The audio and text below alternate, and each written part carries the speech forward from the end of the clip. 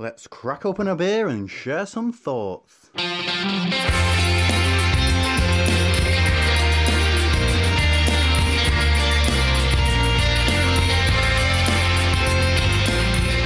Welcome to Opinions, and we're back in your ears once again. The beer is in the glass, and we're not alone this week, are we, Martin?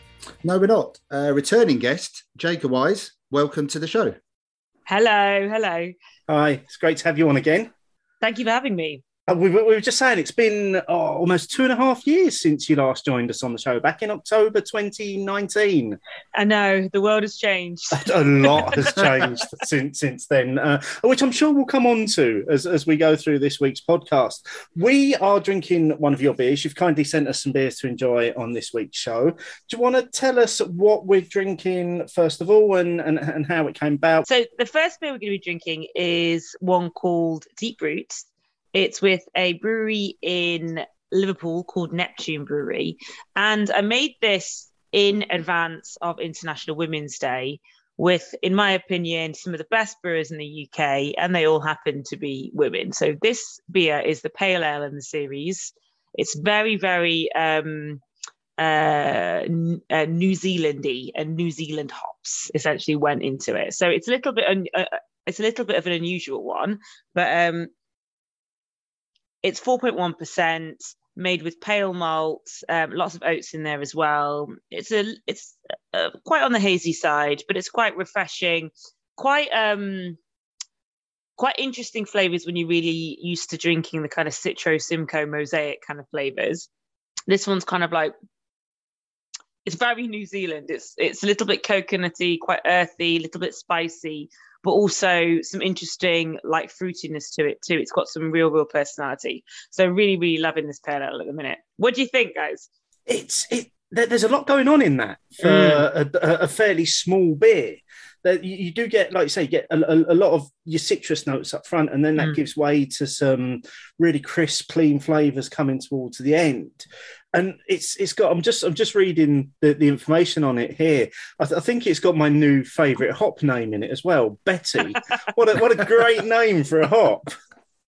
Yeah, well, Betty is actually it's a New Zealand hop blend, Betty. So I've used it a few times. I used it on my collab with Cloudwater. We literally made the beer, and it was just called Betty. And then we loved it so much, we made a part 2, which we called Big Betty, because it was higher ABV Betty. So I've used it a few times. This is the first combo with Waimea in there as well. So it's just a really lovely, quite refreshing beer, but also quite different. If you get my meaning on the flavour. It's definitely that. I mean, the first word description says juicy, and it really is. I mean, it is a juicy pale ale without being like a full-on juice bomb. So it is still, a pale ale. Yeah. But I think Steve said it. It's a very complex pale ale. But I can picture myself having a pint of this in a slightly warmer climate as well. I think that would work really well. Yeah, and Neptune Brewery are just such a lovely, fantastic brewery. It was an absolute pleasure to work with them. We had a collab tied up since before lockdown, and then the world fell apart. So it was really, really great working with them. Yeah. And did they come down to you to brew it, or was it one of these kind of collabs by email? You agreed the recipe and then you brewed it, or did Julie and Les come down and have some fun at your brewery? Well, the theory was that Julie was meant to come down because everybody else in the collab series came down. I did it over like a week, and then it was that week where there was massive storms. And they said, you're not allowed to travel unless it's urgent. And then I got COVID. Oh, so no. It was all for the better that they didn't come down. So we ended up doing it virtually. But the intention until that very morning was for Julie to come down. But we ended up doing it virtually in the end. Because this is one of a series of 4 collabs that you did for International Women's Day, isn't it? And I know we're going to do some of the others tonight, so we won't steal their thunder, so to speak. But Yeah, and we'll talk about that a little bit later as well. We'll come on to that rather than giving away our own content at the beginning of the of the show. While we are enjoying this, let's just take some feedback from listeners, see what our listeners have been saying about the show. Let us know, write it down. Let us know, write it down. Let us know your thoughts and bitter and lingerness. Write it down. So first up from Sophie at So Beer Blogger. Cheers for another great and fascinating show. Admittedly, I didn't have the best early cider experience, even though I'm close to cider country. More recently, I've had my preconceptions swayed by Oliver's cider, and it's interesting to hear cider being compared to sour beers. I think I could listen to Gabe all day and feel quite inspired to explore ciders a little bit more in the future. And then the feedback for that cider show just keeps on pouring in, mate. We've still got loads of this coming through. So Caledonian Cider, who were one of the ciders that we featured on that show, got in touch. This was via Instagram and said, it was quite surreal seeing my cider on your timeline. I live in the Highlands and craft beer took a wee bit longer to arrive here than some other parts of the country. In fact, it was 2017 when I first picked up a bottle of Jaipur. Until that point, I only really drank cider or real ales. So I opened it when I got home and was blown away by the flavours. I had no idea beer could taste like that, and I was intrigued. So I Googled to see what was going on, and from that search, I learned there was such a thing as a craft beer scene and that there was a podcast, Owls, dedicated to it. I listened every week on the computer at work. I work in a distillery. And as I learned more, I wanted to try more of the beers that you were talking about. These days, of course, I can buy Omnipollo in Tesco, but back then I lived in what you referred to as a beer desert. Desert. Oh, I say dessert there.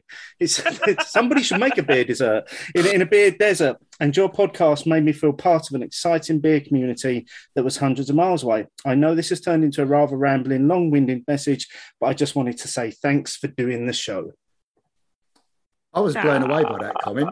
So was I. It's always nice when we randomly get a brewer or in this case, a cider maker get in touch and say, oh, I've been a listener for years. It's like, oh, okay, didn't realise that happened. Also, the bit which said quite surreal seeing cider on the timeline. Yes, it was surreal seeing cider on our timeline, to be honest. It was surreal having it in our glass, mate. Oh, thank you very much, Caledonian Cider. Continuing, Mark Johnson. Didn't rush to listen to this one because of the content. Big mistake. What a joy. What a conversationist Gabe is. Loved the reactions too. Absolutely brilliant stuff. From Simon Clark. Everything Mark said above is what I've been meaning to say about this episode and haven't got round to it yet. Loved it. Maybe a yearly thing? Question mark. I wouldn't be adverse to revisit Insider once a year, actually, but never thought that would happen. I think Gabe did a very good job of presenting us with some ciders that ticked a lot of very different boxes. But he's fantastic, though. He really is like such an amazing speaker and such an amazing advocate for cider. And from Johnny Beerboy, talking about the most recent episode. Absolutely loved the show. Great S&M action, and can't stress how much I love these fantasy episodes. How weird to feel jealous of never visiting a beer cathedral that no longer exists in Stone, Berlin. As for the rest of the crawl, perfect. From Austin at Beer Tweeting, drinking along for the first time ever and really enjoying it. Love the thought of a beer with Adnams and Sierra Nevada house yeasts, as we just spoke of having both having a distinct brewery taste. Curious if the end product will hint at either, or maybe both. And then finally from Craig Henderson at the MCR Smoggy. Great show, guys. I love the Worldwide Beer Crawl, especially when you were talking about Bruges and the birds in the background of the recording seemed to get a little bit louder. It made me feel like I've been transported to Belgium and I could almost taste the beers. Excellent feedback. I have to admit, though, I mean, the fantasy shows, when we did a big, worldwide pub crawl, 5 cities, 5 different places, 5 different beers. We just had fun with it, Steve. Yeah, and I think that's what I like about them, because it does let our imagination run wild a little bit with what we could do with beer if we had sort of unlimited resources, so to speak. And time and space. Mm-hmm. yeah, that too. But yeah, great feedback again. Really intrigued to see that there's still feedback coming in on the Cider Show. Keep it coming, folks. Use the hashtag opinions and we'll find you and feature you on a future show. back to this beer, which I'm really enjoying. Actually, it is really, really easy drinking, and it's certainly the perfect starter beer for this evening. Jager, so we said it's been almost 2.5 years since you've been on. Other than living through a pandemic, what have you been up to since we last had you on? Oh, I've been up to quite a lot actually. So I shot a TV show in the pandemic called Beer Masters, which was on Amazon Prime. So that was fun. I don't know whether either of you have seen it. Yep. Oh, don't worry, we're coming on to that. Oh, we're coming on to it. Okay, good. Okay, good. Otherwise, it'd be very, very weird to explain. What else have I been doing? Been making lots and lots of beer. In the pandemic, we just kind of head down, made beer, set up an online shop like everybody else did, and just juggled. Let me say that again. Juggled balls and kept going, and yeah, it was a really, really tough time for everybody. I think it was a really tough time for the whole industry. But on the positives, everyone is still here, and the beers are tasting better than ever. So for us, it's all onwards and upwards. So, like most breweries, you carried on brewing during the pandemic. You didn't have to scale down so much because what percentage was your draft output as opposed to your small pack, and how quickly did you pivot to becoming 100% small pack? So I feel like I've pivoted so many times in the last 2 years that I've just been going in a circle. That's what I feel like. So every time Boris did another bloody announcement, doing some more pivoting in another direction. So I think that the major thing was the routes to market that we used to have just changed, and it was changing. It felt like it was changing every 3 to 6 months. So it was always just, okay, well, we can't sell there anymore. Let's try and sell here, etc., etc. So stuff like our tap rooms, for example, where in the summertime, and I remember that first summer was so hot. It was so hot. And I was like, oh my God, the bars would be open. The bars would be doing so amazing right now. But we couldn't sell our kegs to the bars.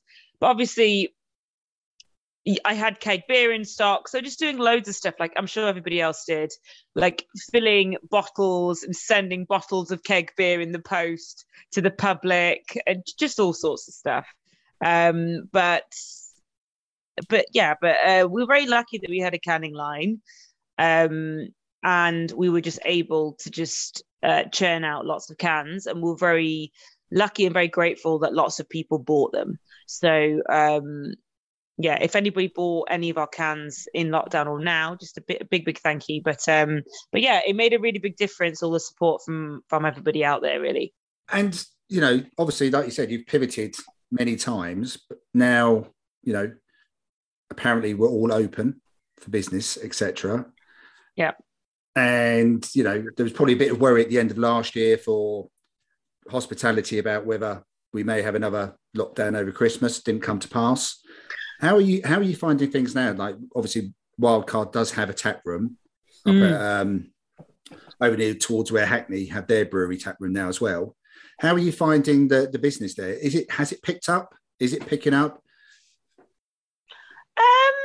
So what's really interesting was Boris's announcement just before Christmas was so damaging to the hospitality sector. So Christmas Eve should be one of the pub's busiest days of the whole year. And I understand the situation, everything that was happening, but that was a bit of a knife, if that makes sense. But I understand the pandemic, everybody has to keep safe. But that again was quite tricky to get through. But so we've got 2 tap rooms. Oh yeah, there's one more thing I did in lockdown. I opened a pub. I should probably mention that. So that opened on April the 12th. So in 2021. So that was outside only drinking, which, as you can imagine, was an interesting experience. We're very lucky in the fact that there is a very big outside space. But I think it's been really tough. I mean, I think pubs did their best, and we certainly did our very best. But pubs are not built for table service. Like the environment is not built for table service. So it was very difficult just trying to pivot in in that direction when we're so used to kind of serving behind the bar. But we did it. We got through it, and the bars are doing well at the moment. Obviously, we're coming up to summer again, so we're expecting good things this year. But yeah, hospitality has been incredibly tough in the last couple of years. And sorry, so you've got the original tap room open. Yeah, the Barrel Store. Yeah, Yep. Which we're going to be doing a relaunch in the next few weeks for it. Okay, which cool. Is very fun. Keep an eye out for that. Yeah. And you've got the new one up in Black Horse Lane, isn't it? So the actual brewery is based off Black Horse Lane, and there's a bar in there as well. And where's the pub then? The pub is 5 minutes walk from the brewery. So it's really close. It's a pub we started in originally. It's called the Tavern on the Hill. I wondered if it was that one. Yeah. It's the Tavern on the Hill. I've been making cask beer again for it, so it's really fun, and it's a really, really nice pub to be in. But it was a lot of work getting that pub up and running in the middle of lockdown, but it was good. It's good now. Yeah, just fancy the challenge then, obviously, Jager. There wasn't enough challenges already. Just thought I'll open a pub as well. Yeah, you know what it is? I think it's that pub as well. It's the pub we started in, and there's a lot of history there. Like, we know all the regulars. When we started 10 years ago, it was in that pub. It was in that very basement. So when the opportunity came up to take on that pub, I think we'd have been kind of silly not to. So that's a nice little connection there, isn't it? Back to the roots of it all, back to where it all began, back to where it started. I mean, because it's quite nice, because obviously that is becoming a bit of a destination with 5 or 6 tap rooms on or just off the Black Horse Lane area. Yeah. The option of having a pub to break it up is quite a nice idea, actually. Yeah. So we're at the end of the line, and you know what it is? It's a very different crowd that tend to. There are some people that don't really want to go into tap rooms. In terms of, you know what it's like it's uncomfortable seating. It tends to be, toilets tend to be a bit crappy, although we've just had our toilets done at Lockwood and they look bloody amazing. Hint there. But yeah, there is kind of a different clientele, and yes, there is crossover, but pubs tend to be a lot more comfortable, a lot more winter friendly. So it's a really interesting dynamic between kind of taproom clientele and pub clientele. And yes, there is some crossover, but there also is a lot of not crossover as well. Some people wouldn't dream of going to sit in a tap room, but they're more than happy to be in the pub every day at 11 o'clock, if that makes sense. So it's really interesting, especially because they're 5 minutes away from each other. The customers that will go there and won't go to the tap room and vice versa. It's really interesting. And I think also the power of the Sunday roast, I just don't think can be underestimated. Like, the power of what a Sunday roast does. The amount of people that come and want to eat a pub Sunday roast is just something you just don't have in a pub environment. So in a tap room environment. So it's been quite interesting. So like Sundays have gone from, in a tap room, Sundays are kind of all right. It's gone to from that in the tap rooms to the pub, it being like, oh my God, this is the best day of the week. Why can't we have Sundays every day? Kind of type situation. So yeah, interesting. So while all of this was going on, pivoting on various occasions, deciding to add a pub to your portfolio, you thought you'd get involved in a TV program that we've already mentioned. Yes. As well as doing already your stuff for BBC Food Programme, isn't it? As well. Yes. So how did Beer Masters come about? So Beer Masters came about, as all these things do, with a phone call. No, I think it was a tweet. It was probably social media, to be honest. And then the producer, he came to see me, and he kind of told me about it. And then, as these things do, you hear lots of ideas like this. Like, yeah, it's happening. Yeah, it's happening. Yeah, it's happening. And then it was happening. And it happened to be the height of lockdown, and the whole show was meant to be traveling around the whole of Europe. And then we couldn't travel around pretty much any of Europe. So we kind of made it work when things opened up a little bit and we got to travel around. The stuff in the studio was really fun, but it was a massive show, and I don't think I quite knew just how big the show was in terms of until kind of day one, really. It was like 80 crew kind of filming you, all at the height of lockdown, so everyone's masked up. Yeah, it was a really intense experience, really positive experience. I just kind of had the best time of my life, but also, like doing an Amazon show, it's pretty intense. The bits that you filmed where you got to visit the breweries all around Europe, was that done after the studio stuff? Like well after the studio stuff, when you was allowed to travel again? Yeah, it was afterwards, but like I'm talking like a week or two afterwards. So and we kind of did it in a few stints. So we just went out to Europe. I was tested so frequently. Like there was someone on site who would test you. Someone came to my house to test me. Just always get bloody tested, but it's fine. It's fine. Obviously, we all have to keep safe. And we went to. I'm trying to remember now. We went to.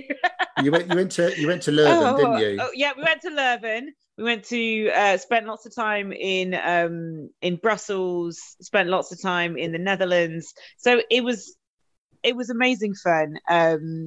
Yeah, it was amazing fun. It was me, the director, and some of the production team, and yeah, it was just a great time, especially in the height of lockdown when you couldn't do much, but obviously we had to kind of go out and eat and stuff. So it was quite nice because it was my first time like going out, which was quite nice. Yeah, probably felt quite a privilege at the time, I imagine. Yeah, it was, but it was a huge amount of fun to film. And just meeting all the home brewers, they were just so fantastic. So fantastic, so enthusiastic, and just trying the beers that they made. I love doing that sort of thing. And it was just amazing to try it, give them feedback, and kind of work with them to kind of make better beer. So yeah, I mean, it was great. Assuming then that, again, all of the studio stuff, was that all filmed at once? You wasn't getting them in the studio and then sending them home to brew the beer and then bringing them all the way back and then sending them back again. Did they get kind of in advance, this is what you're going to have to brew and this is when it's going to need to be ready for? Or am I spoiling the magic of television? I'm not sure how many trade secrets I should really give away here for everyone who's seen the show. But I will say, all the studio stuff, we filmed that as a block. So we filmed that all at once. So it was the most intense. When was it? I think it was 8 days because we filmed the Saturday through to the Friday. Yeah, from Saturday to Friday. It was some of the most intense days. Like there was a cab at my house at 7 a.m. to pick me up, and then you went. But they do everything for you. So this is what was kind of intense. My only job at the beginning of the day was to like shower, honestly. So and I've never experienced anything like it. Where you get up, you shower, someone calls you and like they're in a cab outside, and you kind of go into the cab, and there's someone there waiting at the other end. They dress you, they put your makeup on, they do your hair. Like it's a whole experience. I've never experienced anything like it. But insanity. Insanity. I have to say it came across as everybody was having a really good time, and there seems to be some really good camaraderie between all of the groups of the homebrewers. And I think the one thing that I really liked about it was that you set it out from the very first episode that there were no eliminations, so it wasn't everyone was involved until the very end. And I really like that because you do see that a lot with kind of the more reality type shows, especially like the cooking ones, that every week somebody's getting sent home. And I think certainly from the point of view of some of the challenges that the brewers were set, it gave them an opportunity to really demonstrate their skills based on different tasks. And yeah, and it's one of the things that I absolutely loved about the show as well was that camaraderie between the contestants. That was 100% real. As in, they were going out every night, they were coming in, like hanging out together. Like we all went for drinks in the evening. I think we went on like a Thursday, and the Friday we all went out together as well. So I mean, that camaraderie and everyone having a really, really good time, it was 100% real. I think it really speaks to the power of beer and what it is that beer does for people. You had 10 complete strangers kind of thrown into the situation, and they made really good friends, and they were talking about each other's beers and how they could improve it, how they could change it, the fact that it might have been the best thing that they'd ever drunk. It was really incredible to be around that energy, really. I think that certainly came across. That's certainly what I got from watching it. It felt very genuine to me. It was. But yeah. I also loved James's role in the whole thing as well.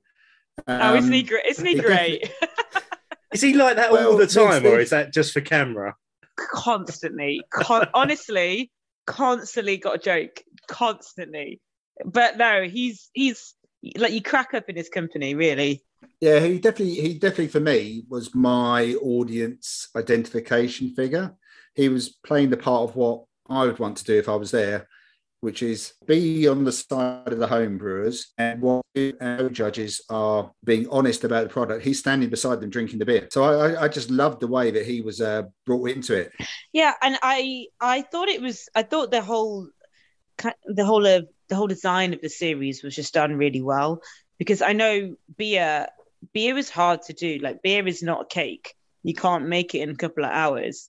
And I just thought the whole structure of the show from the top to the bottom was just really thought out and was really done really well, in a way that really let the contestants shine. And what one of the fascinating things was, like, the beer styles. I mean, the poor Brits in that competition, who had to be brewing lots and lots of like quite traditional Belgian styles. I mean, it's quite hard. It's quite hard for them to do. If there was a bitter on there, for example, the couple from Italy may have struggled. You know what I mean? It's like, we have regional strengths, and we have beers that we're more or less familiar with around Europe. So I thought it was a really, really interesting format, and I loved every minute of it. You couldn't really ask for more. The chance to travel around, drink beer, taste beer, homebrewers have made, hang out with James Blunt, like get to wear nice clothes. It was the best. It was the best show ever. I loved it. There's a couple of things that you've said there that I just want to pick up on.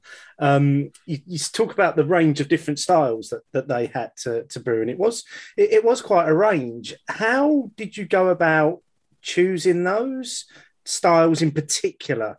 And interestingly, second question, there was, or a statement more like, there was no IPA week. So was that done on purpose, because you kind of guessed that that's probably what they brew week in, week out at home? Well, the particular styles that they were asked to brew, I think, are some of the more challenging styles to brew, especially the final challenge. For those of you who've not seen the show, but the final challenge is for them to brew 2 lagers side by side. It's for them to try and get them as close to each other as physically possible. That's incredibly hard to do on a home brewing scale. So I did think that the beer styles that were chosen were put there to challenge them, but also it's kind of, as the presenter of the show, it's kind of not my job to choose the styles, if that makes sense. So when they told me about the styles, I was excited by them, but I also didn't choose the styles myself. So I take no responsibility, positive or negative, for the styles that were chosen on the show. That they had other beer experts, not just you. Well, of course, they consulted with lots and lots of beery people before I was on board on the show. So, but I absolutely think that it's just, some of them was so challenging, so hard to make. And it leaves scope for potentially more as well. I mean, I would love to see an IPA from 5 different representatives of each country. I think that would be super fun. Well, is there a possibility of a series 2? I have no idea. I actually don't know yet. So the show itself is not actually yet in Belgium or Italy or the Netherlands. So that's yet to happen. And then when that happens, we shall see. I have no idea. So watch this space. I don't know. Was there anything in terms of the beers that they produced that you got to taste that really surprised you in like a good way, that absolutely blew your mind, that when you drank it, you were like, wow, this is really good? Yes, there were a number of beers. I mean, I homebrew myself. I'm a home brewer as well. I've always homebrewed, and I work a lot with our local homebrew club, and so I'm no stranger to some of the things that homebrewers can do and can produce. So I really was expecting to be blown away when I went into the series at some point, and there were a few beers that come to mind, 3 in particular. One of them was from episode 1, which was the Bretted Sour that the Belgians made. That beer was absolutely phenomenal. The second one was the basil. I think it was an IPA. It was a basil pale. That beer again was incredible. The way they balanced it was really quite something. And the third, of course, and the final was the winning beer, which was a. Well, let's not name that in case we've got anybody listening from those countries, because otherwise we've just ruined the whole series. Absolutely, I was blown away, and I'm sure. I mean, for me, it doesn't really make that much of a difference whether it's homebrewed beer or professionally brewed beer. You judge it to the same standards.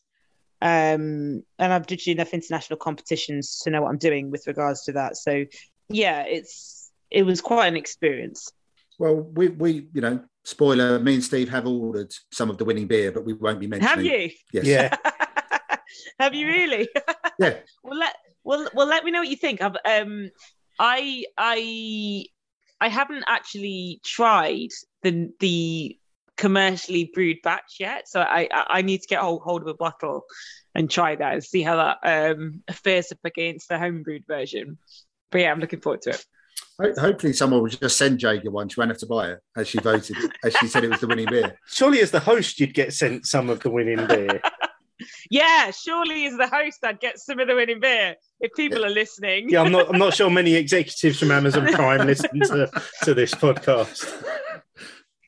Yeah, we'll find out in the next listener feedback. Yeah.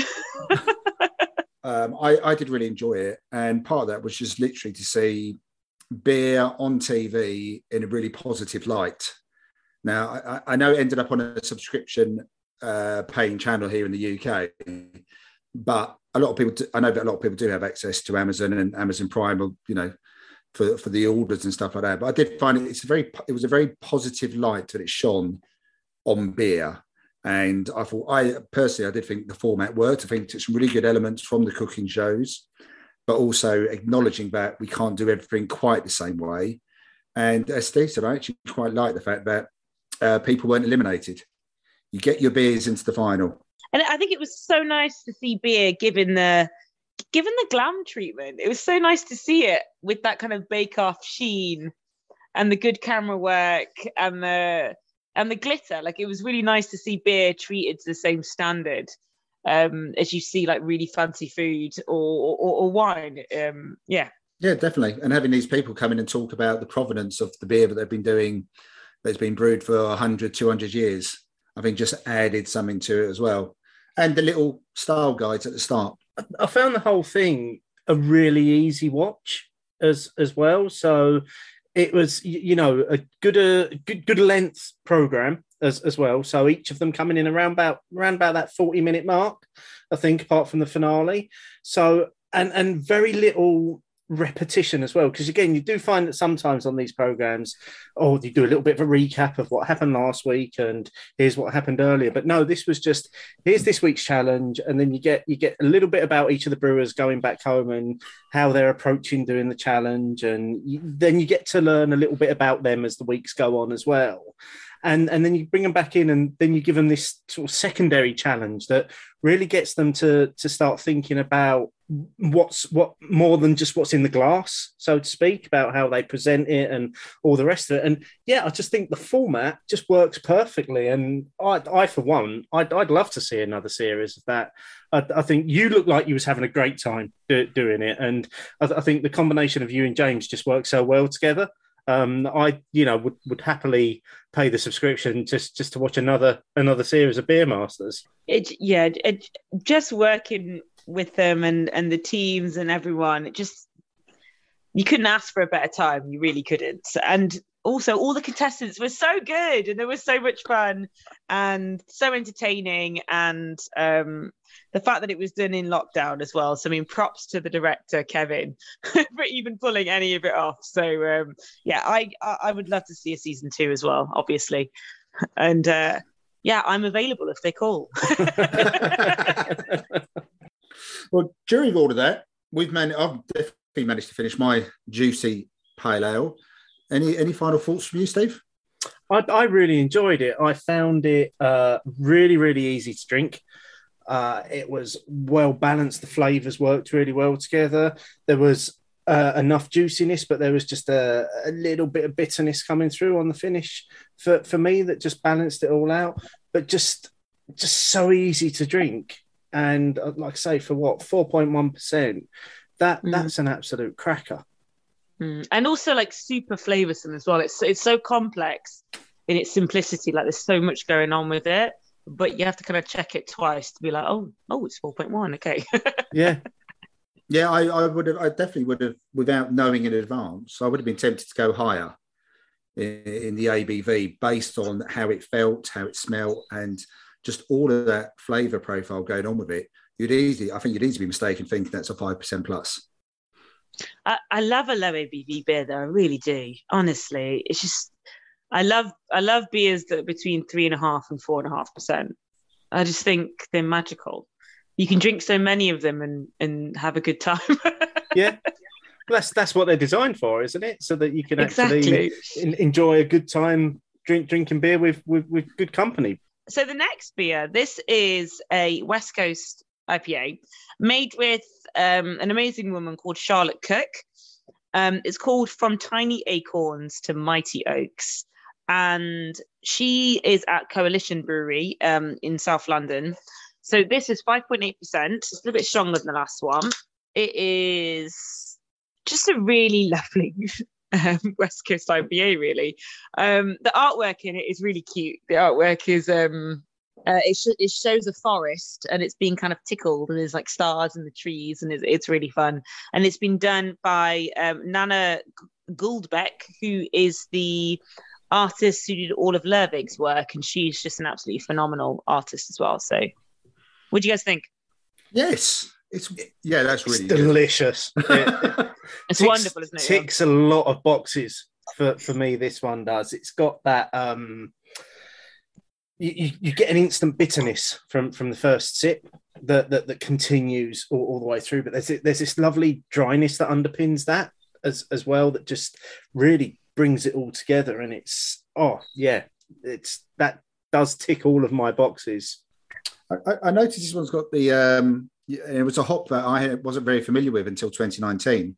And your beer, one of the beers you shared with us last time, Cashmere. Mm-hmm. So you've got a generous dry hop with Cashmere and Simcoe, it says to finish. And there are similarities, I think, with that juicy pale ale. There's a lot of fruity notes going on here that come out. But again, it definitely sits in that West Coast IPA territory. And like Steve said, it's got a nice bit of balance to it. The bitterness at the end starts to come through, but it's not going to smack you around the chops kind of bitterness and dry you out too much.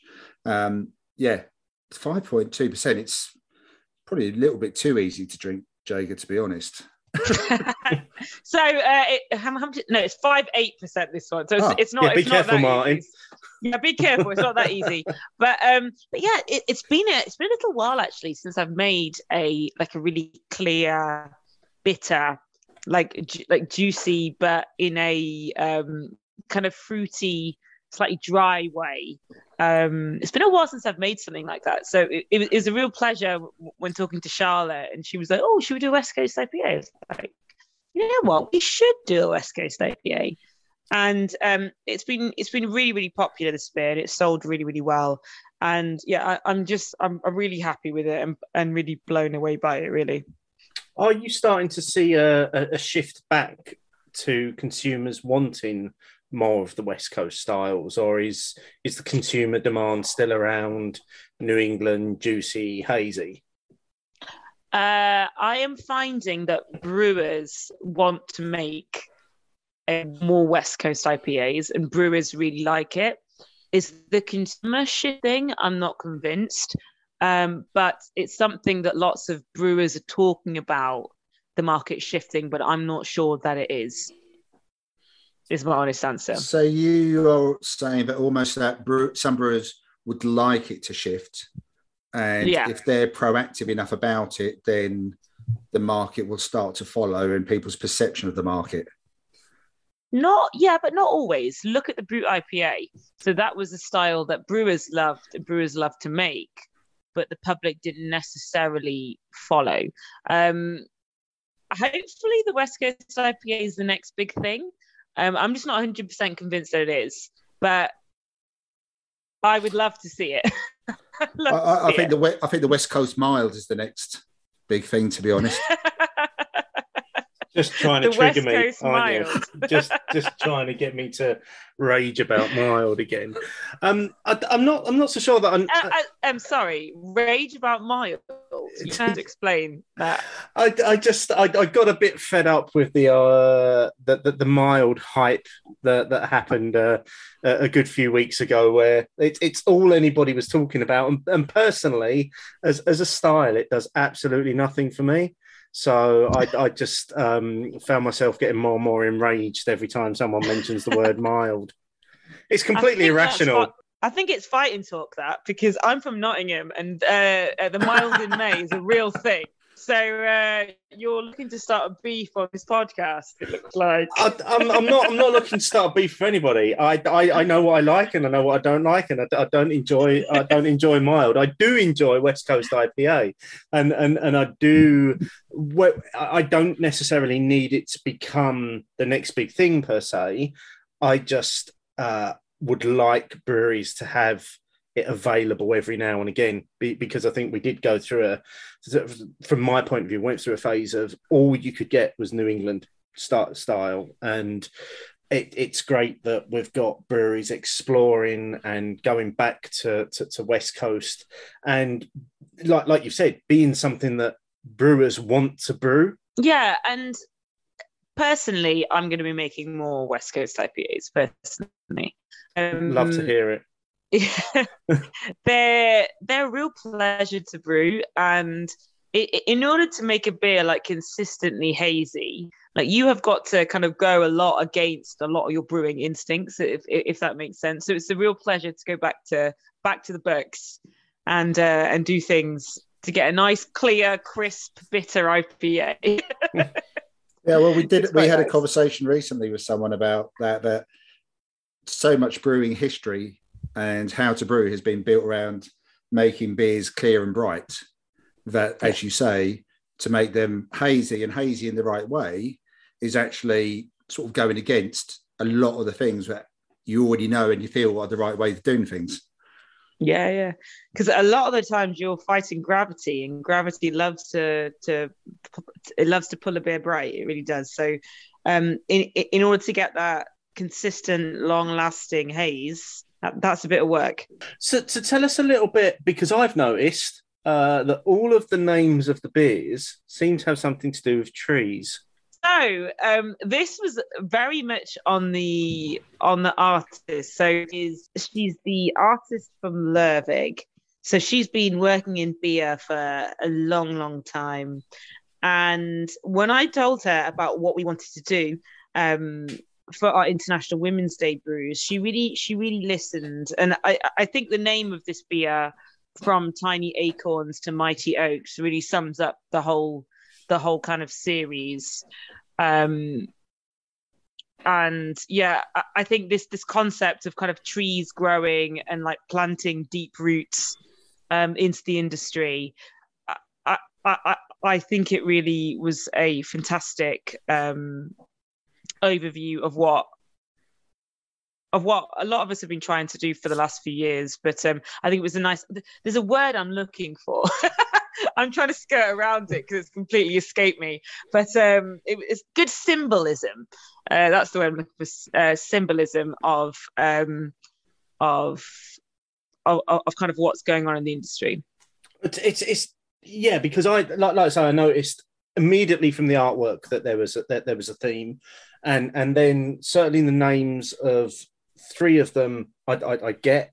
There is a fourth beer in this series as well, which we're not featuring tonight. But I know, Martin, you and I had it as a kind of warm-up beer to tonight's show. And that's the Locus Aminus New England IPA. So again, and that was the one that I couldn't work out what it meant without really Googling it. So this name actually means in Latin, like a charmed resting place. And if you look at the can, you can see there's a fox in the trees with a cup of tea. And it just symbolizes that kind of like the rest, if that makes sense, the rest that is required. That was an interesting beer as well, because it was New England IPA, but using all English hops as well. So some of the newer English hops, Harlequin, Godiva, and Olicana. And I know, Martin, we were saying that we got quite a lot of tropical nose on it coming off of it. And it was quite English in its feel, wasn't it, in terms of the flavours that were coming through? Definitely from my perspective. And I think probably one of the reasons why I quite liked it as well, because it was quite a balanced NEPA style. Felt quite light in its fruitiness, but it was all there. It just wasn't quite not quite a tropical juice bomb, for want of a better phrase. Yeah, it's absolutely fascinating working with a lot more English hops, especially looking at some of the results of the breeding programs that have been going on for a number of years now. So it's quite interesting to see the English hops as a response to a lot of the big American hops. It's quite interesting to see them coming through. So hopefully I'll work with them again in different contexts as well, just to see how they perform. But it was a real pleasure working with them.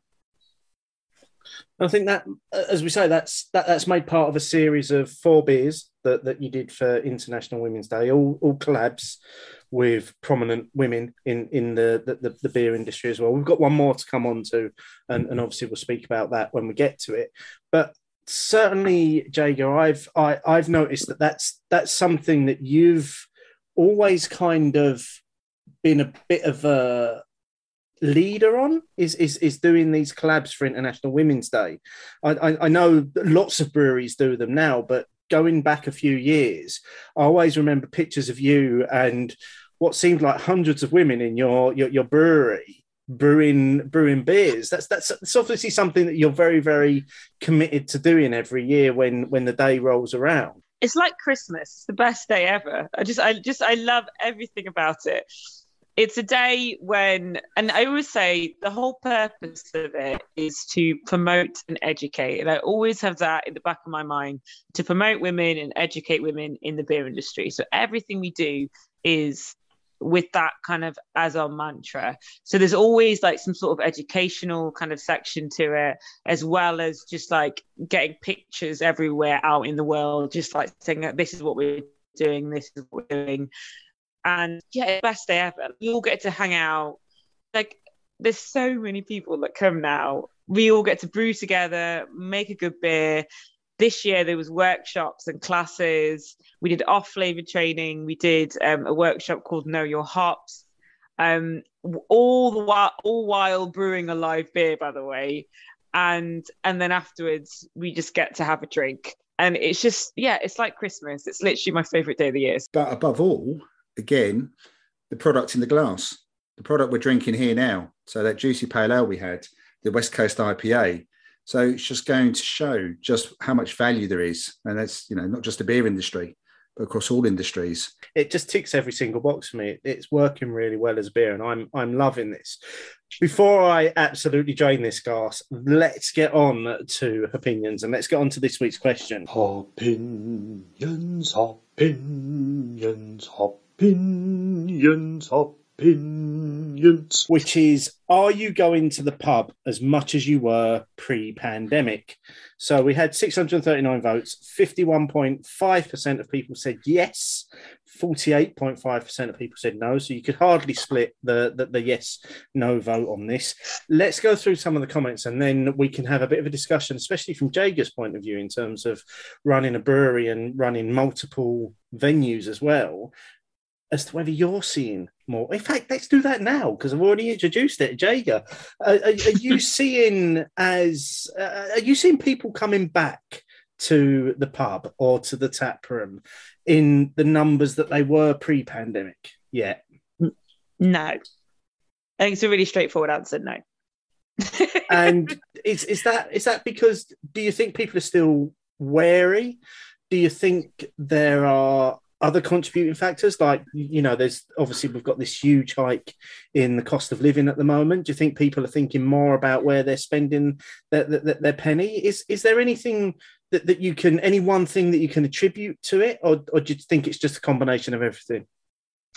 I think it's really tricky to summarize, because we've not had a long period of time without kind of interrupted trade, if that makes sense. That we are only now in April, and trade was massively interrupted at Christmas. Like January time is generally normally quite a lull for pubs anyway. So it's really tricky to kind of get the data, so to speak. It's been very cold in the last few weeks, like uncharacteristically cold. So I would like to see what the bank holiday does, what summer does, really, before forming an opinion that I would kind of hold my hat on, to be honest. But I think the cost of living crisis is going to start, if it hasn't already, having a really, really big effect on trade. And obviously, we don't want it to be that way, because I'm not sure whether pubs can cope with a third summer down. I think it's a really tough time for hospitality. So what you're saying is that essentially you need that full year's trading to be able to understand what your market looks like now. But yeah, also at the same time, like you say, the cost of living increase. We all know that when times get tough and we have to tighten the financial belt a little bit, the first things to go are the luxuries and all the nice to do's. And obviously going out, having a day out, visiting pubs and tap rooms has not just the expense of drinking the beer and enjoying the beer, but you've got food and travel, and there's so much else associated with a day or a night out, isn't there? Yeah, absolutely. And I am very much hoping that the pub gets back to what it was pre-pandemic. But I think we're in a different environment. Cask beer is another one that is in a really tricky situation compared to where it was. I think it's tough. I think it's tough out there. And I don't mean to be a Debbie Downer. I really don't. But I'm trying to answer the question honestly. And obviously, I've been out a lot, like looking in a lot of pubs, and yes, some pubs are busier, and the differences between kind of central pubs, so high street pubs, versus kind of pubs that are kind of a little bit more off the beaten track, I think is really interesting as well. Like, are people going back to city pubs? I don't know. Martin can answer that question. I'll keep my powder dry for now. Okay. Let's take some of the views then from some of the listeners, because I think that may cover off some of that, and then we can take our opinion on this at the end. So first up from Mr. Mustard, no, because the people I used to go to the pub with don't go as much anymore. I think it's going to take some time to readjust. Lenny Gert at Leanne Gert, pandemic stuff aside, it just feels really loud at the pub. I've enjoyed going when we have, but I like to give the venues and times a bit more thought than usual. I also tend to stay in one place when I've got a good spot. Gone are the pub crawl days, I think. And then from Julia Chandler at Julia C100, not commuting makes a difference for me. From Craig Garvey, a mix of working from home and half the places I liked have gone cashless. So the desire to head into town has just vanished. Owen Walsh, I've just fallen out of the habit of going out for a beer. My social muscles have atrophied, and I've left wondering how I used to fit it all in before times.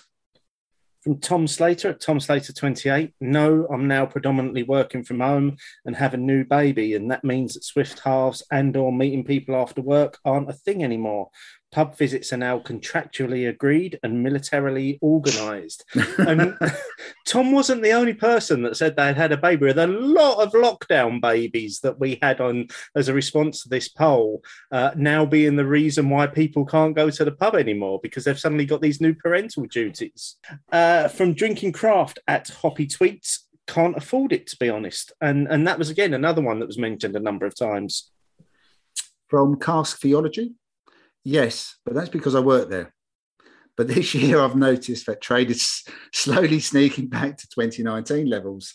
So I think a lot of folks are coming back to the pub. And from Jim Ragley, we go less. We used to be out 4 nights a week pre-pandemic, and we'd have a crawl across a few pubs each time. Now we are probably going one to 2 times a week, and the balance of our lifestyle has changed for the better. Those days we don't pub, we run more and enjoy our time or drinking at home.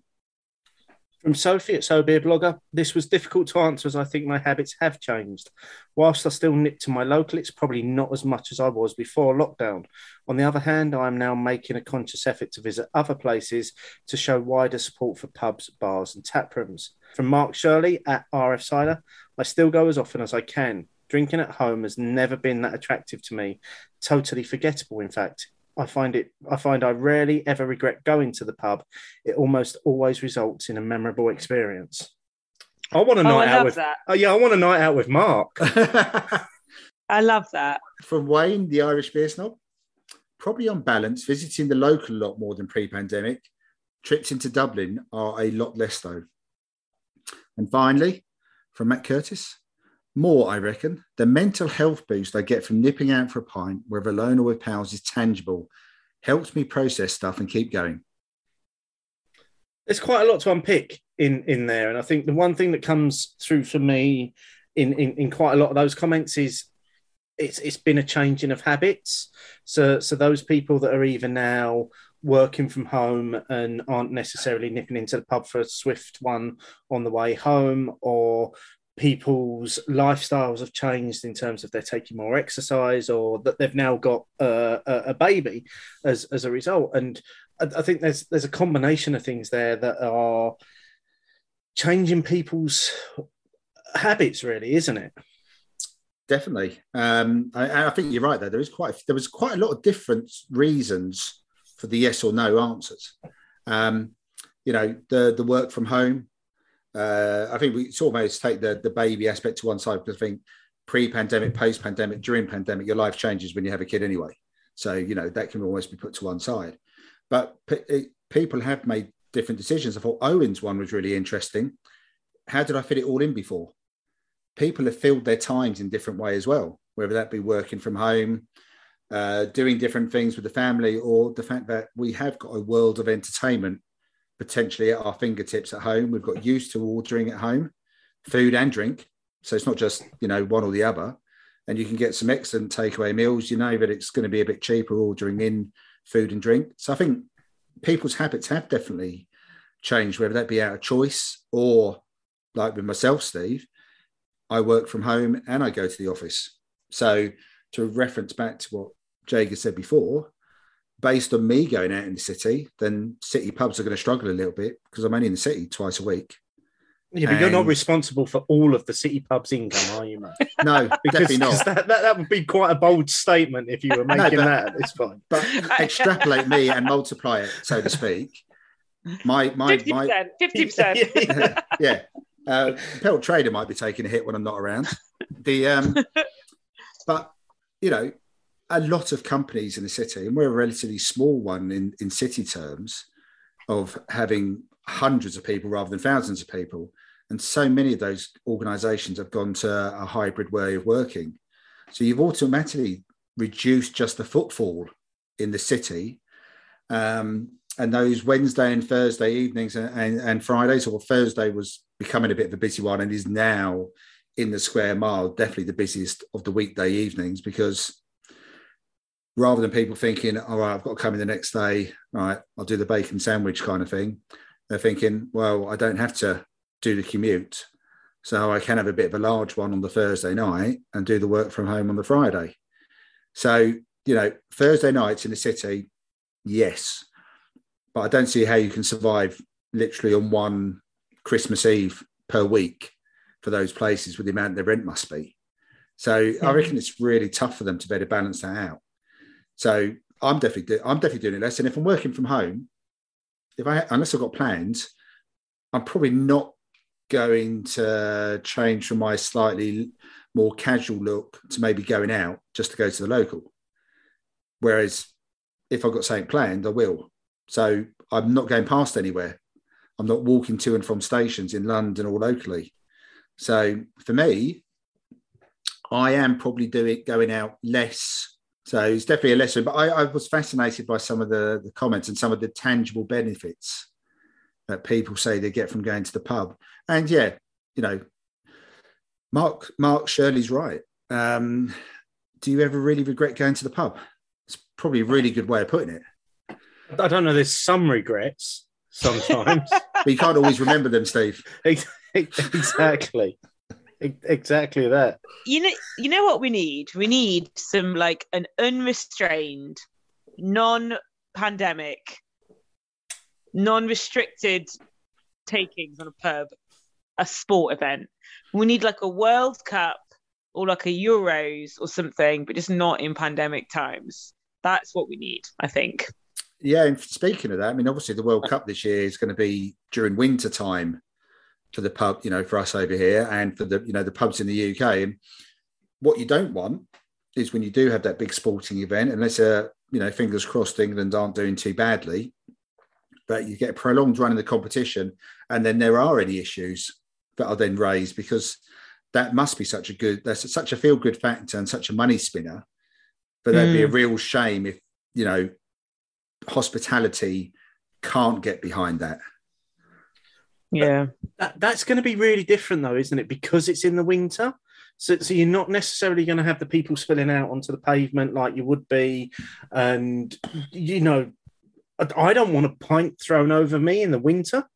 That's going to be quite cold. It's isn't it? It's really weird because it's the first time we've ever had this with the World Cup in particular, that it's out of season for the UK. But I mean, it's a valid point. But also, what it probably does mean is that you won't have fan zones outdoors. So, in theory, again, there's going to be more people potentially going to the pubs. Well, you know, I'm sure. That's true. I'm sure the big sponsors will want their fan zones. Yeah, I mean, it would be a shame if that didn't happen. But you know, again, I would say that I do love going to the pub. And there was a couple of things I missed recently because I wasn't well. Like we spoke about it on the last show, Steve, the elusive tap takeover. I would have loved to have been there for that in the Sutton Arms in London. That would have been the ideal event for me to go to at the end of a working day. One of my favourite things is just the spontaneous drink. I just love it. So if you're out somewhere and someone just goes pint, and you look at them and they go pint, and then you just go and have a pint together. It's not planned. It's a real shame if we end up losing some of that.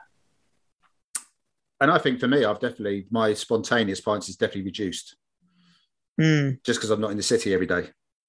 So there was usually going to be an opportunity for a spontaneous pint because the whole wealth of places, even just between me and the station. But then there are some major benefits as well to all this working from home. Like people have managed to save a lot of money comparatively to going out before. People's work-life balance is better. So I don't think it's all doom and gloom. While we've been discussing that, I have unfortunately drained the West Coast IPA. And I say unfortunately only because it's finished and I was enjoying it so much, not unfortunately because I didn't enjoy it. That is a lovely beer. That is literally everything I want in a beer. An ABV that could mean I could have a couple of those before I began to feel it as well.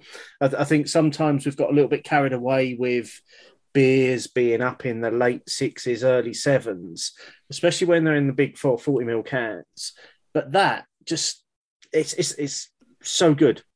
Thank you so much for brewing that beer, and thank you so much for sending it to us to enjoy on the show as well. That is really, really tasty. That's just to remind our listeners, it's called From Tiny Acorns to Mighty Oaks, and it's a 5.8% West Coast IPA with Coalition Brewing. Lovely stuff. Well, let's move on to the next one. All right, so this is an American brown ale, and I wanted to make an American brown ale because when's the last time you had an American brown ale? It's been so long since I've had one. So I thought, I'm going to make one. So this one's called Mycelium Networks. It is a collaboration with Sophie Durand, who is the amazing head brewer over at Burnt Mill Brewery. We made it with a really, really careful balance of lager, chocolate, Vienna, and some medium crystal. And there's lots of hops in this. So Cascade, a bit of Columbus, and Mosaic, Enigma, Cryo, Simcoe, but all very carefully balanced. And it's 5.2%. I'm going to crack it open. I'm really looking forward to this one. And I know there are a couple of our listeners that are huge fans of an American brown ale as well. So they would be thrilled to hear you say how excited you were to brew this as well. I'm going to dive in. Cheers. Yeah, cheers. Yeah, cheers, guys. Hoppy brown ale. Yeah. Again, that's ticking a lot of boxes. I love it. I think it's gorgeous. I really do. So what are your thoughts? It's not my thoughts that's important, it's yours. I'm actually getting one of the really dominant flavors in there is chocolate. For absolutely, me. Yeah. That comes through. And then there's a little bit of nuttiness, and then there's quite a nice earthy bitterness at the finish. The interplay with the hops is so interesting between that kind of like chocolatey and the kind of citrusy from the hops. I think it's a fascinating beer. It works so well together. It really balances out.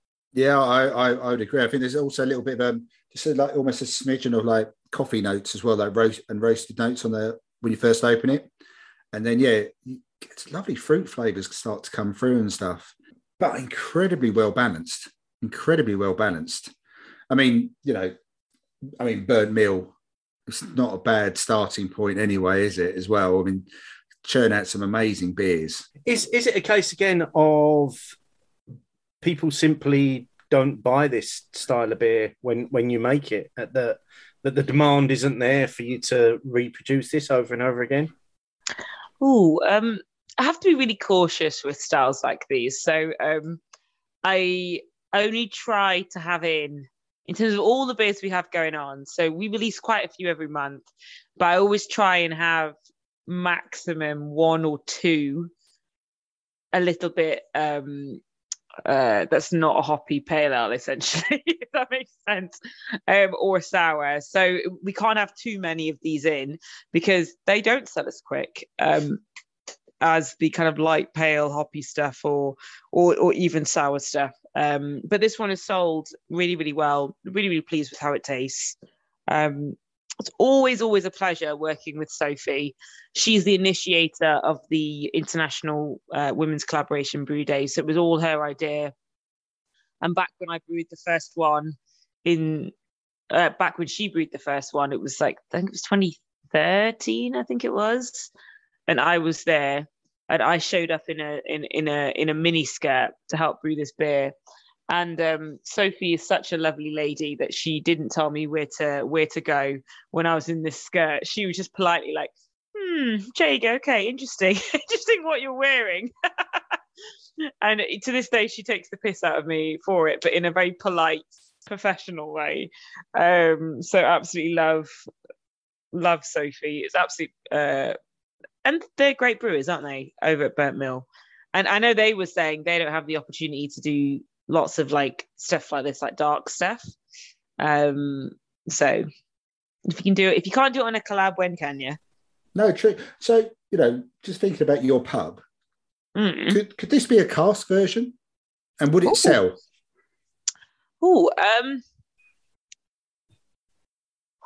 That's an interesting question. Yes, I think it would work flavor-wise as the cask version, 100%. In our pub, yes, I think it would sell. I hadn't thought about putting it into cask, but you've got the cogs turning now. Well, if you do it, let us know, please. Yeah, but because I think that's also one of the things, isn't it? There are certain styles of beer that people more associate with cask dispense. Because on keg, you're often not going to see this kind of style in a crafty type of venue, but in a cask-led pub or pub which gives it sort of equal billing, I can perfectly see this sitting there. Yeah, it's kind of an odd style though. So because an American brown is, from what I view an American brown to be, like it's quite hop forward. So it's quite. I feel like it straddles both lines. But I do think, but those are sometimes some of the best beers. Like think of like the porter or the stout, amazing in keg and amazing in cask. You don't have to choose one or the other. So yeah, this actually would be pretty good on cask. For now, it's in keg and can. So if anyone wants to purchase it, you know where I am. Well, there will be links in the show notes to where people can buy this and all of the beers that we've enjoyed this evening. That's for sure. Now, obviously, going forward, we are hopeful there's going to be a Beer Masters season 2, so that we can see you enjoying more beers and putting the occasional face that suggests that beer isn't great, which slipped out every now and again. No matter how much you try to hide it, you can tell. In addition to that, what's next for Wildcard? Obviously, you've just opened a pub. You've got the new tap room. What are you hoping to do in the next 12, 18 months? Oh, we've got some really exciting stuff coming up. I'm going to bring you a little bit closer than the next 18 months. In the next 2 months or so. So all of our barrel-aged and sour and lambics and guerzes have now come up to fruition. So they've all been in bottle for the last fair number of months. So we're going to be releasing all of those, and they are fantastic, if I say so myself. So I'm really, really excited for everyone to taste those. So it's all about barrels, and it's all about sour for us in the next few months. And it's been something we've been working on for a really, really long time. And I'm very excited for everyone to try it. Any taproom events around the launches and stuff? Yes, there will be.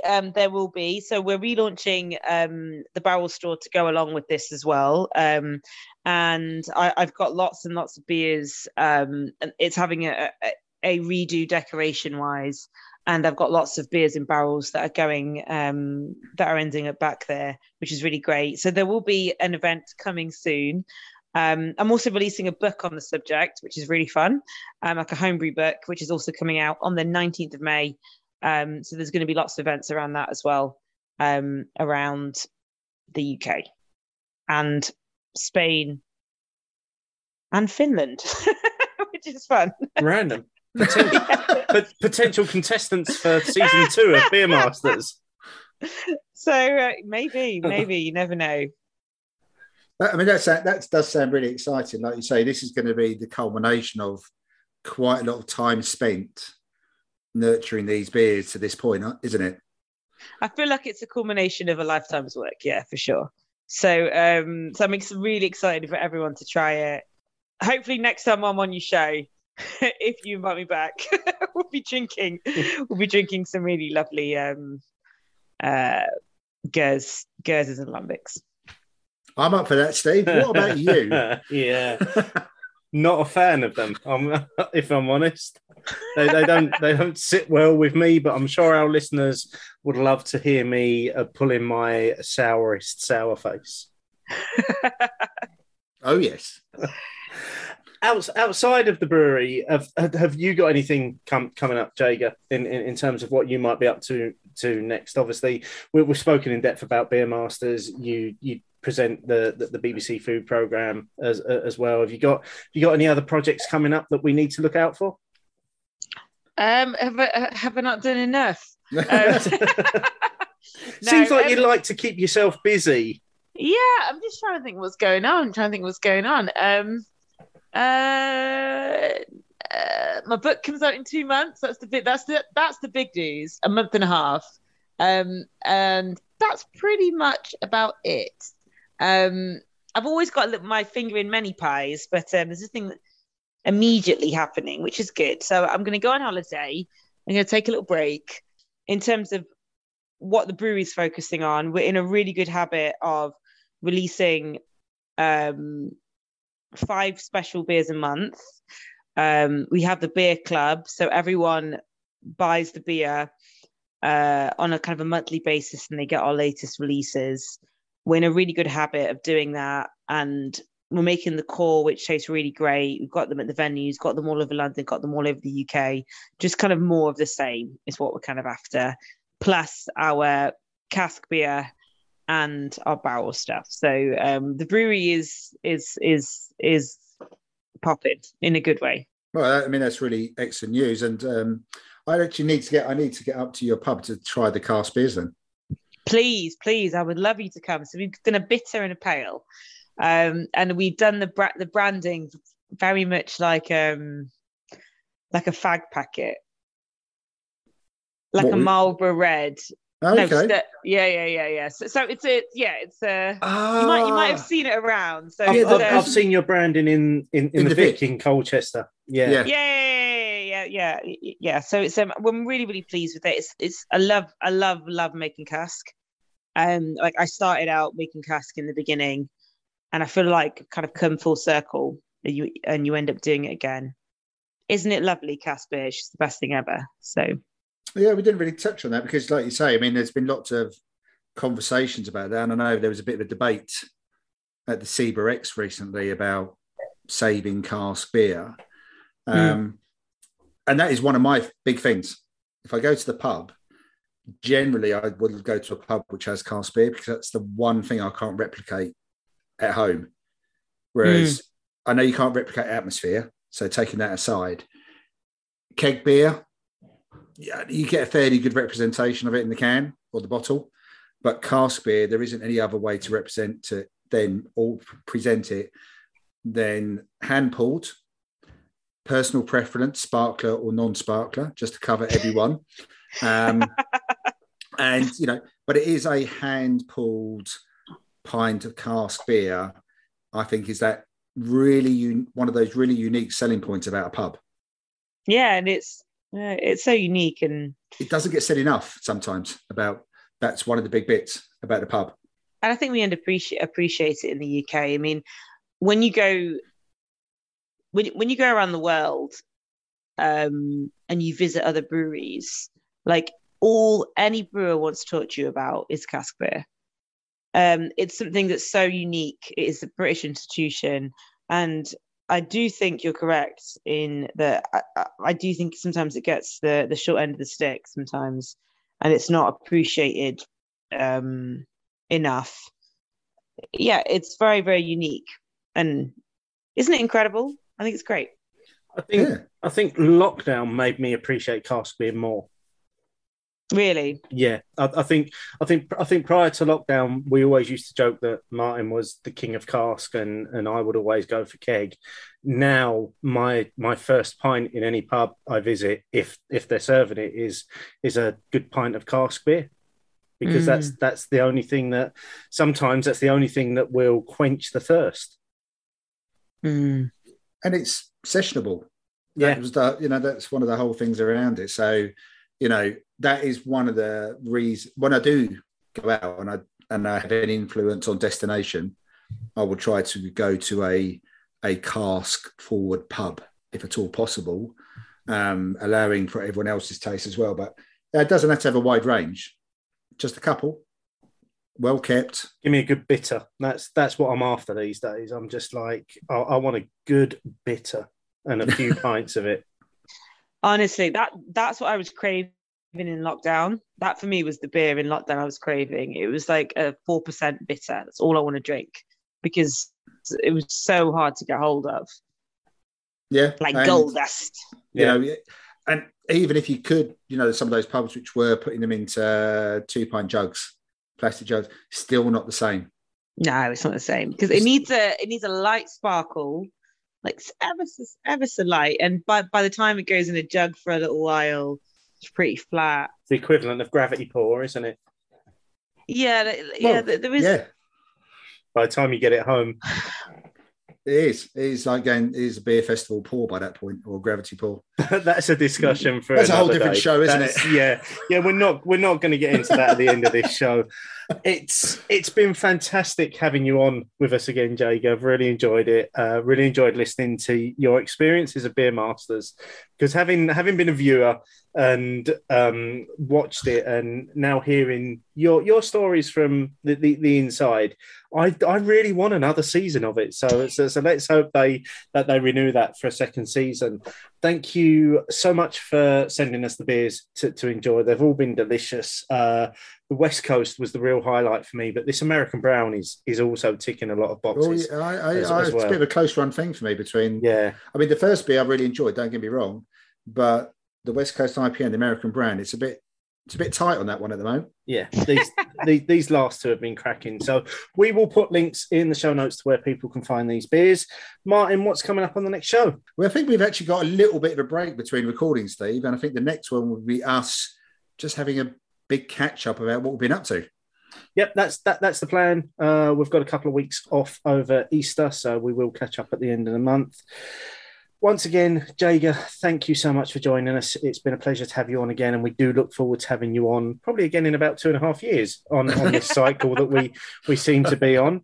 And thank you to all of our listeners for joining us once again, and we'll look forward to sharing more opinions with you soon. Cheers. Cheers. Cheers. Nights like this lead to love.